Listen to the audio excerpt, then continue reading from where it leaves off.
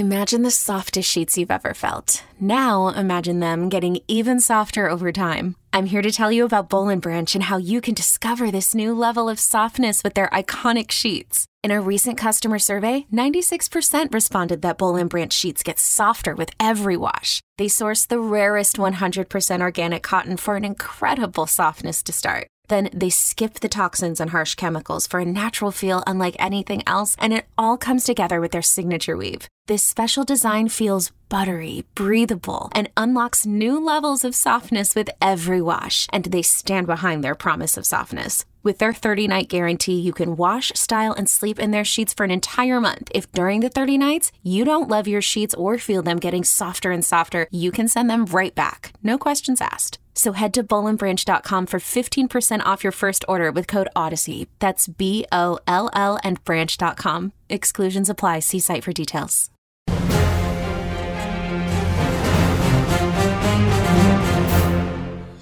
Phase Zero bonus episode number 9 starts right now. I'm your host, Brandon Davis, and I am joined today by Aaron Perrine. What's going on, everybody? Oh, very special episode. I'm excited. I know you are, Aaron, right? Yeah, absolutely. We also have Jenna Anderson in the virtual building. Hey, everybody. I'm also very excited to be here. I wish we had we could add WandaVision crowd noise for each time we all come into this. For this is a special occasion which called for this bonus episode. It's us having the chance to talk with a Marvel legend, the property master on several of your favorite MCU titles. He created such items as Captain America's shield, Thor's hammer, Ant-Man's Pym particles, the arc reactor in Iron Man from 2008, WandaVision's Darkhold, so much more. We're going to talk about a lot of it. We can't cover all of it. We'd be here for the next 3 years, just still trying to cover it all. But joining us now on Phase Zero, I'm very excited to welcome to the show Mr. Russell Bobbit. Hey, I also am excited to be here. Thanks for having me.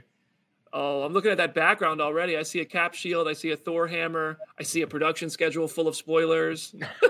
Probably. So everybody, if you want to find Russell, he shares a lot of cool stuff on social media.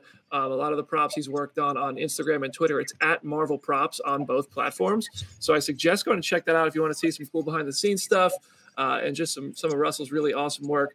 We're going to start out because we connected because Trilith Studios reached out and you were at their gala recently, and that was a big charity event. It was the Real People Cares Gala, and you got to bring out a lot of the props and stuff. How often do you get to take those props out in the wild and show them kind of publicly like that? Well, not very often, but what I have done is I've connected with the Board of Education wherever I go, and I take the shield and the hammer to special needs classes. And we see smiles on kids' faces who are almost incapable of smiling.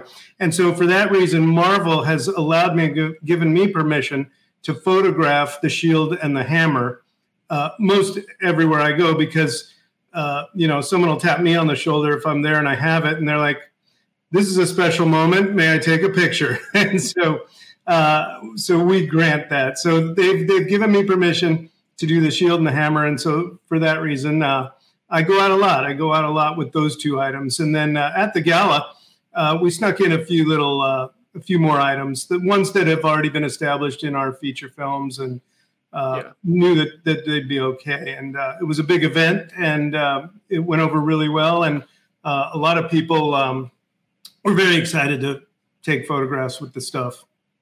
That's cool. Which hammer do you take around, the heavy one or the light one?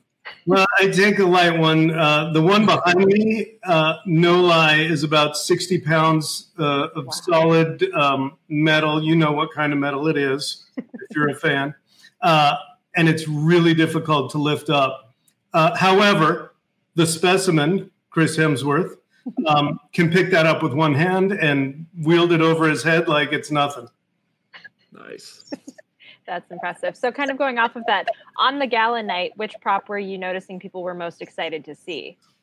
It's the shield. The Cap shield and the Thor hammer are very, very popular. But we had a couple of props from Wakanda there, and those are very popular as well. And arc reactors are always, they warm people's hearts, as they should. Literally. Yeah, literally. So asking, how do you get everything made? You know, Trilla Studios right down there in Atlanta where they shoot a lot of this stuff. Do you have to outsource materials? Does Kevin Feige just drop all of them off himself in a helicopter and leave them for you guys? How does the magic happen down there in Georgia? Yeah, well, Kevin's not very busy most of the time with creating some of the greatest content in the whole wide world. So he just goes shopping for materials for me. Not really. But no, we're challenged with a very short time period relatively to prepare all this stuff. So I'll get a script and read it quickly, immediately go to the drawing board when I see we need an arc reactor or whatever it is. And we draw 5 or 6 versions. We take it to the director. The director says, yes, we love it. We then have a big group, meeting. We call them VizDev meetings, where we show the trio, Kevin, Lou, Victoria, all the props, and they weigh in. So it's quite the process to even get to a place where a Thor hammer is what a Thor hammer should be. At that point, I'll then get the actor involved and start prototyping props so that we figure out the scale, right? How big should a Thor hammer be? How heavy can the cap shield be? What can I make it out of? And so I then take just my manufacturing experience and engineering and design and go at it hardcore. You asked me if there's a vendor. There are several vendors, and then there are not enough vendors. So in that short period of time, it's really challenging to pull together upwards of 1,000 props per film or streaming project. And we just go for it. And so it's challenging. So I keep every vendor that is movie savvy under my belt and keep them all very busy year round. That's cool. Yeah. We're all going to go around kind of just like how we just did with some questions. I'm kicking us off with like our MCU experience questions. I want to go back to Iron Man. You were a part of the film that started it all. You were at the heart of the heart that started it all. And I saw you were talking about one time how you had to design the arc reactor so that Downey, as Tony Stark, could actually interact with it and like solder it himself. I would love to hear. Do you remember like what went into those like that creation, and like did you have to teach Downey kind of prop lessons and stuff early on? Yeah, sure. Do I remember? Yes, I do. It kind of changed my life a little bit. I mean, I can even start further back. I got a phone call. We did the movie Zathura, and I did it with Louis D'Esposito, and Michael Riva, the production designer, suggested that I do Iron Man, and Louis called me, and I went to this small office in Beverly Hills over a Mercedes dealership where Marvel was, and I sit down, and there's a desk, a phone, and a whiteboard in the office, and Lou says to me, "Hey, you want to work on this film with us? It's about a guy in a metal suit, and he saves the world. He's great. He's like a millionaire playboy." And I was, not knowing much about Iron Man, because at that point I wasn't a huge comic book person as a child, as many people are. I thought to myself, "Oh, sure, Lou, whatever you say. We'll work on a movie about a guy in a metal suit any day," because I like working with Lou.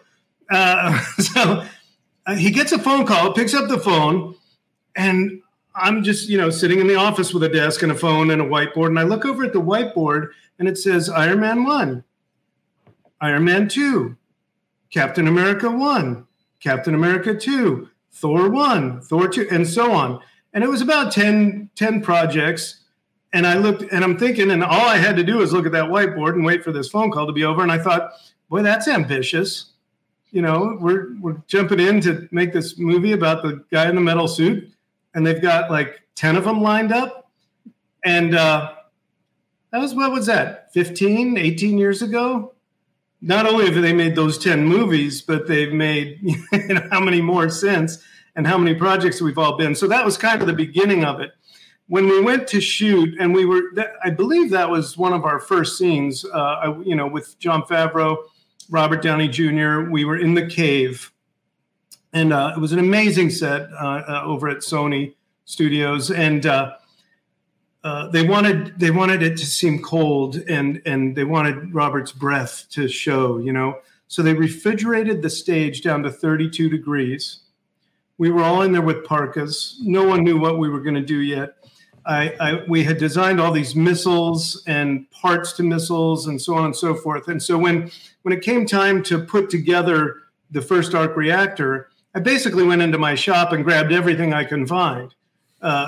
Silly little clamps and magnifying glasses and alligator clips and anything I could find to hold wires and so on. We obviously planned out the arc reactor based on a design that he would build. And so we created the sand cast mold for the palladium to be poured into. And then he would pour it into the ring. And we did have a moment where he soldered. So in all those cases, and many cases beyond that, we have worked with, I'm not going to say I taught Robert, but we worked with Robert and trained him to solder and to weld and to hammer molten metal. And as you saw in that cave scene, and none of us were really sure about how that was all going to come out until we were done shooting it. And one of a cool moment that I had with Jon Favreau is he came up to me and he gave me an attaboy and patted me on the shoulder. And he went to shake my hand. And as our hands parted, he had left a single wrapped lifesaver in my hand. And it was his message to me saying, thanks for making a good scene. And it was the beginning of many, many scenes to come. And we just formed this collaborative, really cool process of figuring out props. That's cool. Wow. I mean, I don't think there's anything that's going to be as intense as that, but is there another prop that we needed to have thought out so that the actor could interact with it physically, like Loki's staff in the Avengers, or getting Chris Evans to know how to hold the shield and reflect it so that it doesn't get broken or it doesn't look weird on camera? Yes, and so let me say this too. I do all the projects in the States, and I have a counterpart in London. So let's give some credit to the London folks for doing the first Captain America, and we did the first Thor. So we were part of the Thor hammer. The cap shield was originally designed by Barry Gibbs in London. Did a great job, and we sort of share technology, and we pass the torch. Where the shield is a big challenge is this. There are 4 different kinds of shields. There's a metal shield. There is a hard fiberglass shield. There's a hard rubber shield, and there's a soft rubber shield. So we've all developed this process of figuring out what kind of shields we need. So the challenge there was our metal shield weighed 14 pounds for the first few movies. We had a fiberglass shield that would be the one that was always on his back if he was riding the motorcycle. And then he would pretend to throw it, and CG picks it up and throws a shield at 100 miles an hour. A hard rubber shield is when he gets punched. If anybody punches the shield, they're hitting rubber so they don't break their hand. The soft rubber shield is when you're doing a somersault. If you're jumping off something and you're rolling, it's got to be a soft rubber shield. Otherwise, you can get hurt on that. So recently, and I think it was maybe Civil War, Chris came to me, Chris Evans, there's so many Chris's. Chris Evans came to me and said, dude, this is way too heavy. It's 14 pounds. I can't carry it all the time. Give me the rubber one. And so it's hard for me. The rubber one, you can't get a great paint job on. It never looks like the metal one. And so my goal was to reduce the weight of that metal shield so that he would primarily carry the metal shield. It catches light. It looks like vibranium, and it's just, you can't beat it. So I figured out a new way to redesign the shield and cut off about 7 pounds. And so we went from 14 to 7 pounds. He was so stoked on it that he was like, give me the real shield all the time. Now, good and bad for me. I make about 30 shields per movie. The life expectancy of a shield is about 3 scenes before it's damaged beyond repair. And I'm not going to talk about how much these shields cost because it's ridiculous. And we'll just keep that a trade secret, but they're a lot of money. Let me get a broken shield, Russ. Broken shield. The moral of that story is there's about 150, 180 shields floating around that stay in a super secret warehouse in California. Our Marvel warehouse is 100,000 square feet, and we've got a couple of them.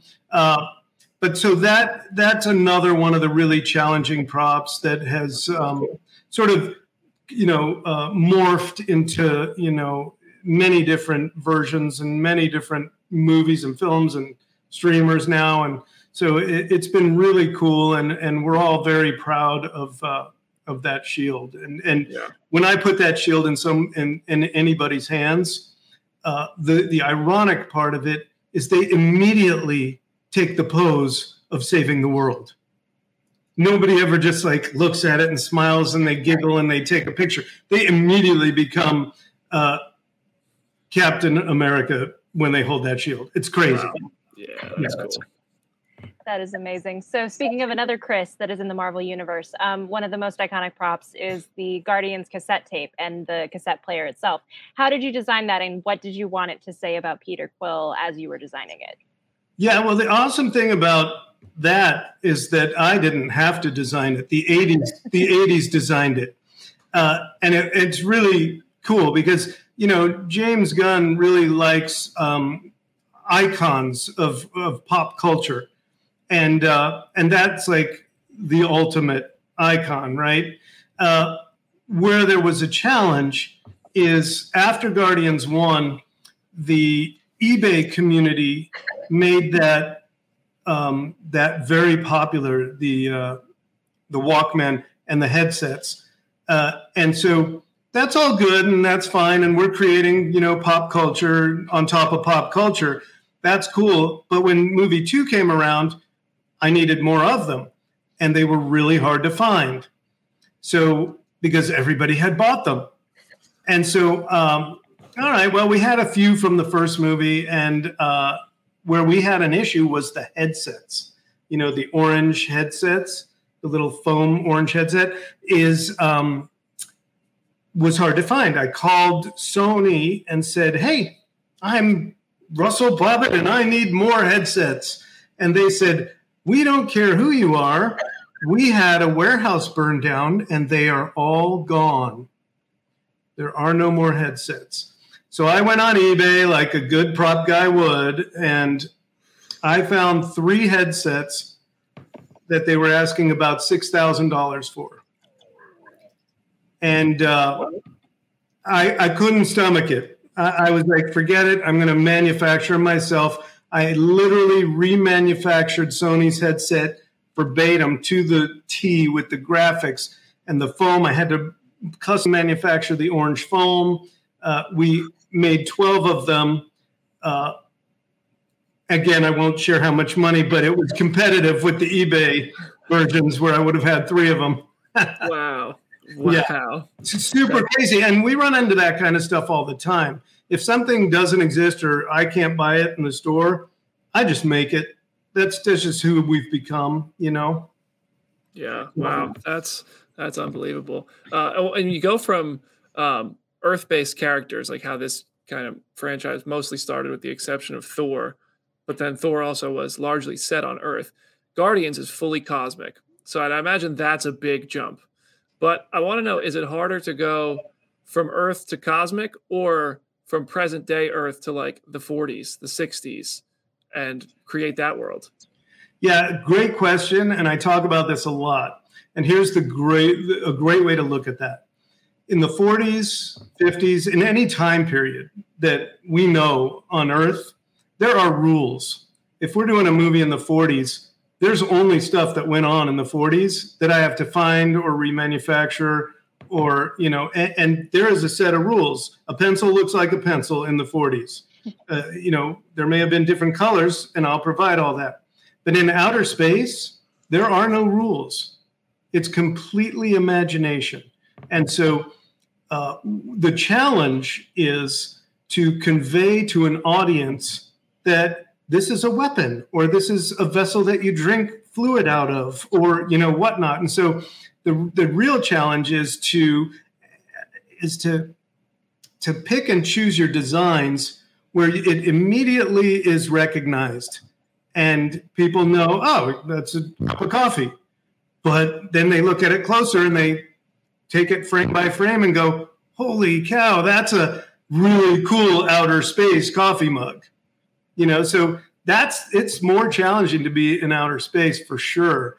And listen, we have human beings acting in these roles. So they have to wear blouses, pants, shirts, they're all based in a human body. So it's very challenging. Yeah.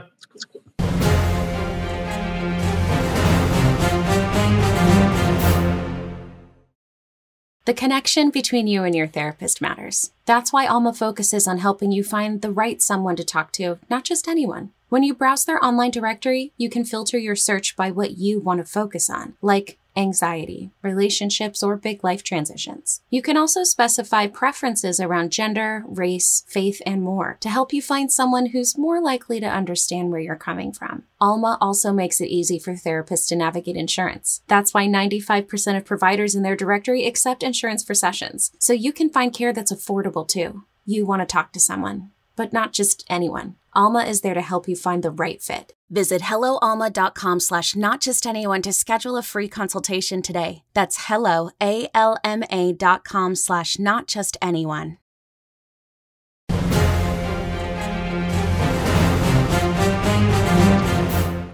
So kind of going off of that, over the years, Marvel has seen that audiences are really starting to kind of trust them and accept the more wilder ideas or concepts or characters. How have you seen that on the prop side? Where do you think you've kind of gotten the best opportunity to introduce a really creative and weird prop that the audience might not have embraced in the first Iron Man movie or the first Captain America movie?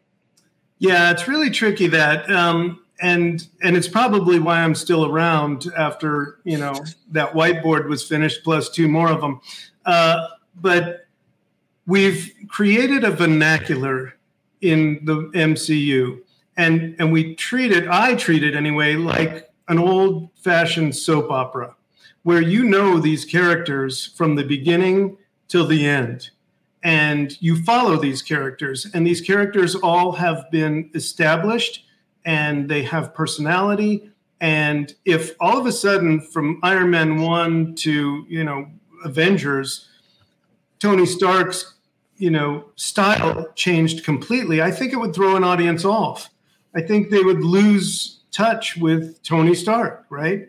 And so we really go out of our way to try to keep a consistency throughout the MCU where it's almost unnoticeable. I really want, if I get through a day and nobody says to me, hey, what about that prop? Is that the right color? If nobody talks to me during the day, I've got the confidence to say I did well that day. Something didn't stick out. It fit. It fit in the MCU. It fit in our vernacular, our palette. That's my goal, is to continuously stay on the Marvel train in the Marvel soap opera of different events and different characters and different films and different streaming projects. Whew. It's a challenge. It really is. And it's one that it comes to you. And if you live in that space, it keeps coming back. You just keep going. So I know we talked about Captain America's shield already a little bit, but it has changed over time, the physical, other than your amazing ability to cut down the weight and have it. So you're probably not going to have it again, I guess, for Mac here. Maybe he's already asked you that. What was the motivation behind doing the 5 notches in the star now, as we saw in Falcon Winter Soldier? Yeah, that motivation just came from a director. He said, let's change it up. Kevin was on board. Obviously, when old Captain America hands off the shield, that's when we introduced it, knowing that there would be more to come, as we saw in Falcon Winter Soldier. it basically was, my attitude was, and the way I saw it and interpreted it was, I'm handing off the torch. I'm passing the torch. I've made some improvements. I want you to run with this. It's your shield. It's not mine. Right? Mm-hmm. So now that's one guy's interpretation. Hopefully a lot of other people saw it the same way. But that's kind of in a nutshell where we went with it. One of my favorite things that I've ever gotten to see in person is the gauntlet. I was on the set of Infinity War, and they told me all day, there's no gauntlet. And I was like, there has to be a gauntlet. Let me see this thing. And then you came rolling it out like it was in like a Infinity Gauntlet version of a guitar case. It was the coolest thing I ever saw. Like, how often did the gauntlet get used in the movie at all? Like the practical version? Because they made the small one for Brolin, which was really just for Brolin, but this big one that was fully formed and had the lights and everything. How often did you use that? We use that every single take that the gauntlet is involved with, in that we do a lighting reference. We take it out, we turn on the lights, we spin it around, all for the post-production folks who have to model it and rebuild it. So in every environment, we pulled out the 35-pound Thanos size, made of brass and copper by a blacksmith, Tony Swatton, in Glendale now, I think. Every single take of every single shot that comes out, we do a reference. So we built 2 of those. Don't know where they are in the world now, but they go out on tour all the time for people to see. We're very proud of them. They also house, as you know, all the Infinity Stones.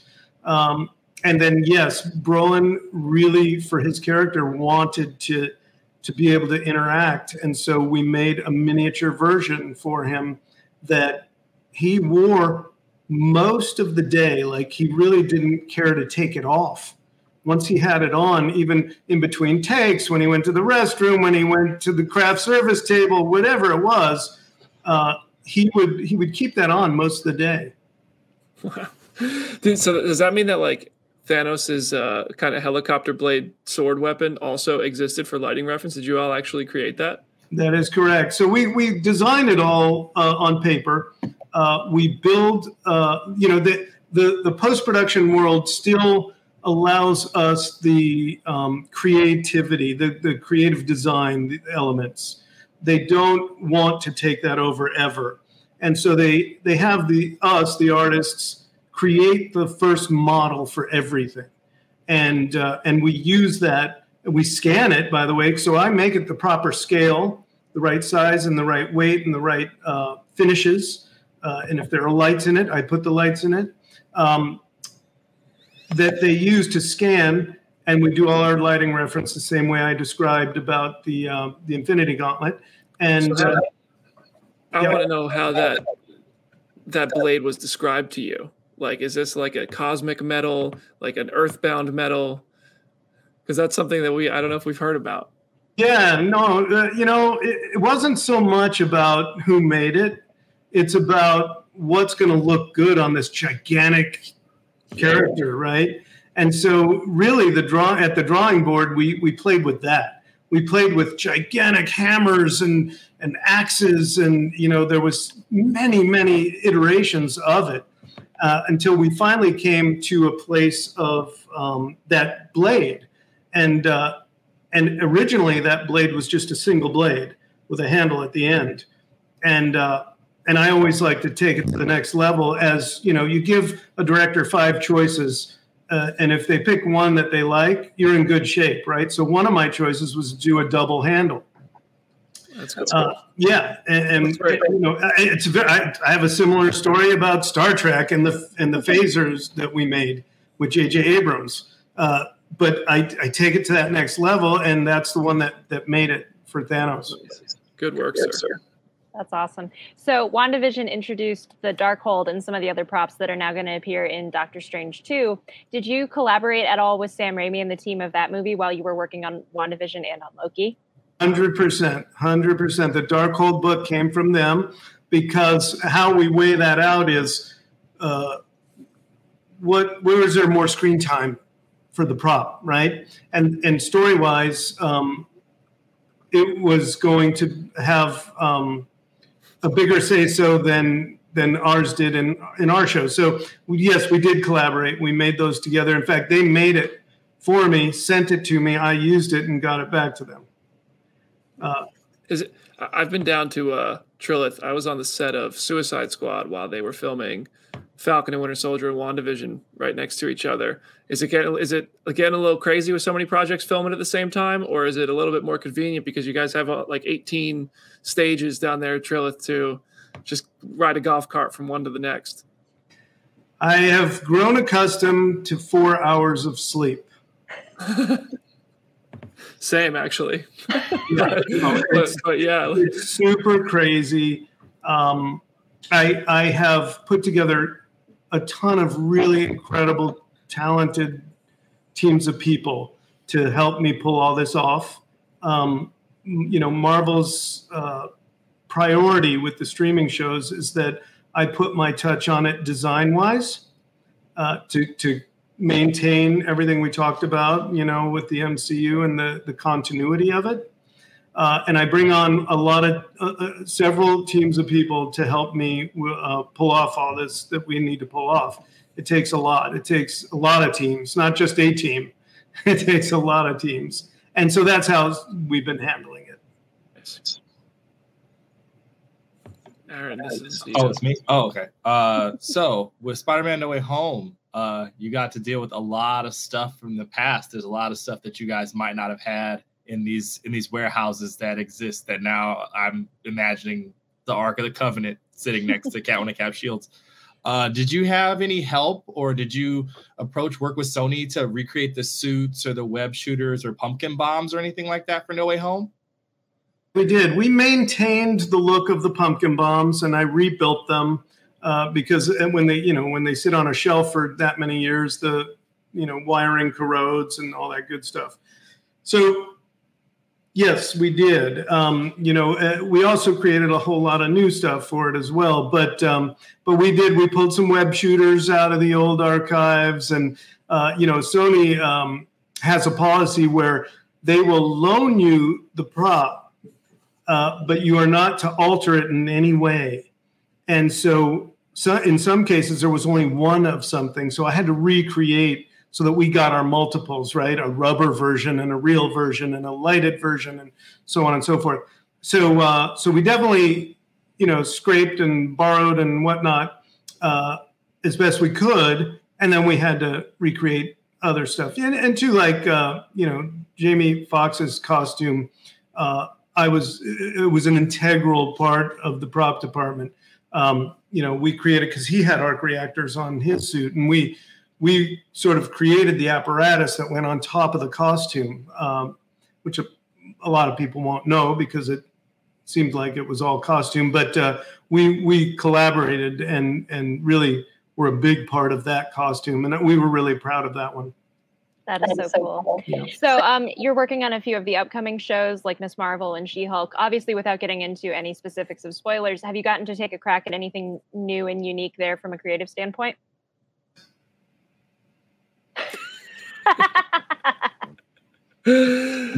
That's all I can give you. It's really exciting stuff.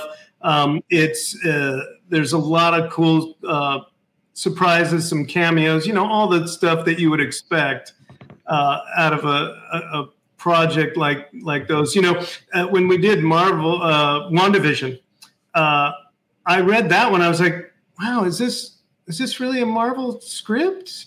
I'm like, what am I reading here? And then all of a sudden it morphed into a super crazy Marvel, story. And so you get a little of that out of the upcoming stuff as well. And a lot of good surprises, and I'm not going to share any of it. That was good. That was a good safe way to dodge that bullet. So I'm going to end it with this then. Just characters or props, whether you've already worked on them or just you're as a Marvel fan yourself, as I'm sure you've grown to be if you weren't already. Is there anything that you're really excited for fans to see, or just one day, this is a character, this is a prop that you hope to get to bring to life? Well, I'm often asked what is my favorite prop, and my answer is this: my favorite prop is the prop I'm working on today. I treat them like my children. I conceive them on paper. I raise them into the manufacturing world. We put our finishing touches on them, and then we release them into the world. And they either do really well on their own or they don't. But at that point, I've let them go. They're off to college. They're doing their thing. They're living in the universe. And then I'm off to my next favorite prop.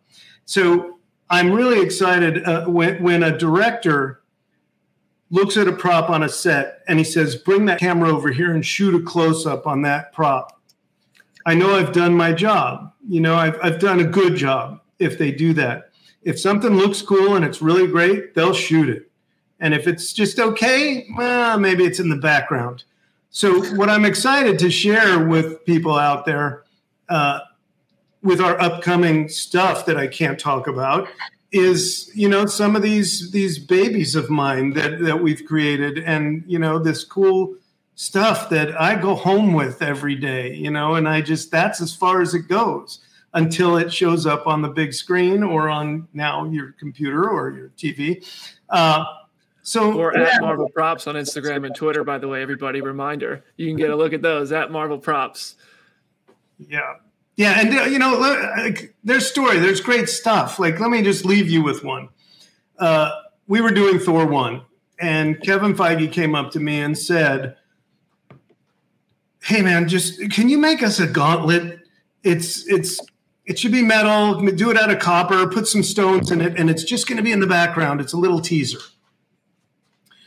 And I was like, in the thick of it, right? I'm designing Thor, Odin's spear, and Thor's hammer for the first time, and trying to figure out what Asgard even meant. And so I was like, sure, Kevin, sure. How long do I have? A couple of weeks? Okay, sure, we'll do that. And so we banged it out. We did it. We made our first gauntlet. I never knew that the gauntlet was going to have its own movie. And I learned that day that anything they asked me to do could be a character in a film, it could be a huge prop, whatever it is. It eventually is going to come back, multiplied in importance. And so everything I do, I treat like it's the biggest thing in the world, and sometimes they look at me and say, why are you spending so much money on a prop? And my answer could be, well, because that's what it should be. It has to be that, because this prop could have its own movie, called Endgame. Thor with a gauntlet, Kevin didn't tell me that day that this movie was going to happen, 5 years from then. And it was going to be, the biggest movie ever. He didn't tell me that. He just said, make a gauntlet. Anyway, that's kind of the attitude we take. And it's been my career for, 20 years with Marvel and 20 years prior to that on a bunch of other really great projects. And I think that's why I'm still here. I think you're doing great work. So I think the whole team at Marvel Studios, you guys are full of very talented people, and you are among the best of them over there. So Russell, it's an absolute pleasure, an absolute treat to have you on our Phase Zero show. I can't thank you enough for taking the time to join us. Also, I want to thank Trilith Studios for setting this up and for the awesome work that they do down there in Georgia. And everybody go follow at Marvel Props on Twitter and Instagram. I feel like that's a good ending point. Russell, I'll let you have the last words if you want to send us out. Hey, thanks for having me. It was really good to meet you all. This kind of stuff lights me up, and I love sharing as much as I can share. So thanks for having me. You're welcome back anytime. Thank you, everybody. That's bonus episode number 9. See you soon.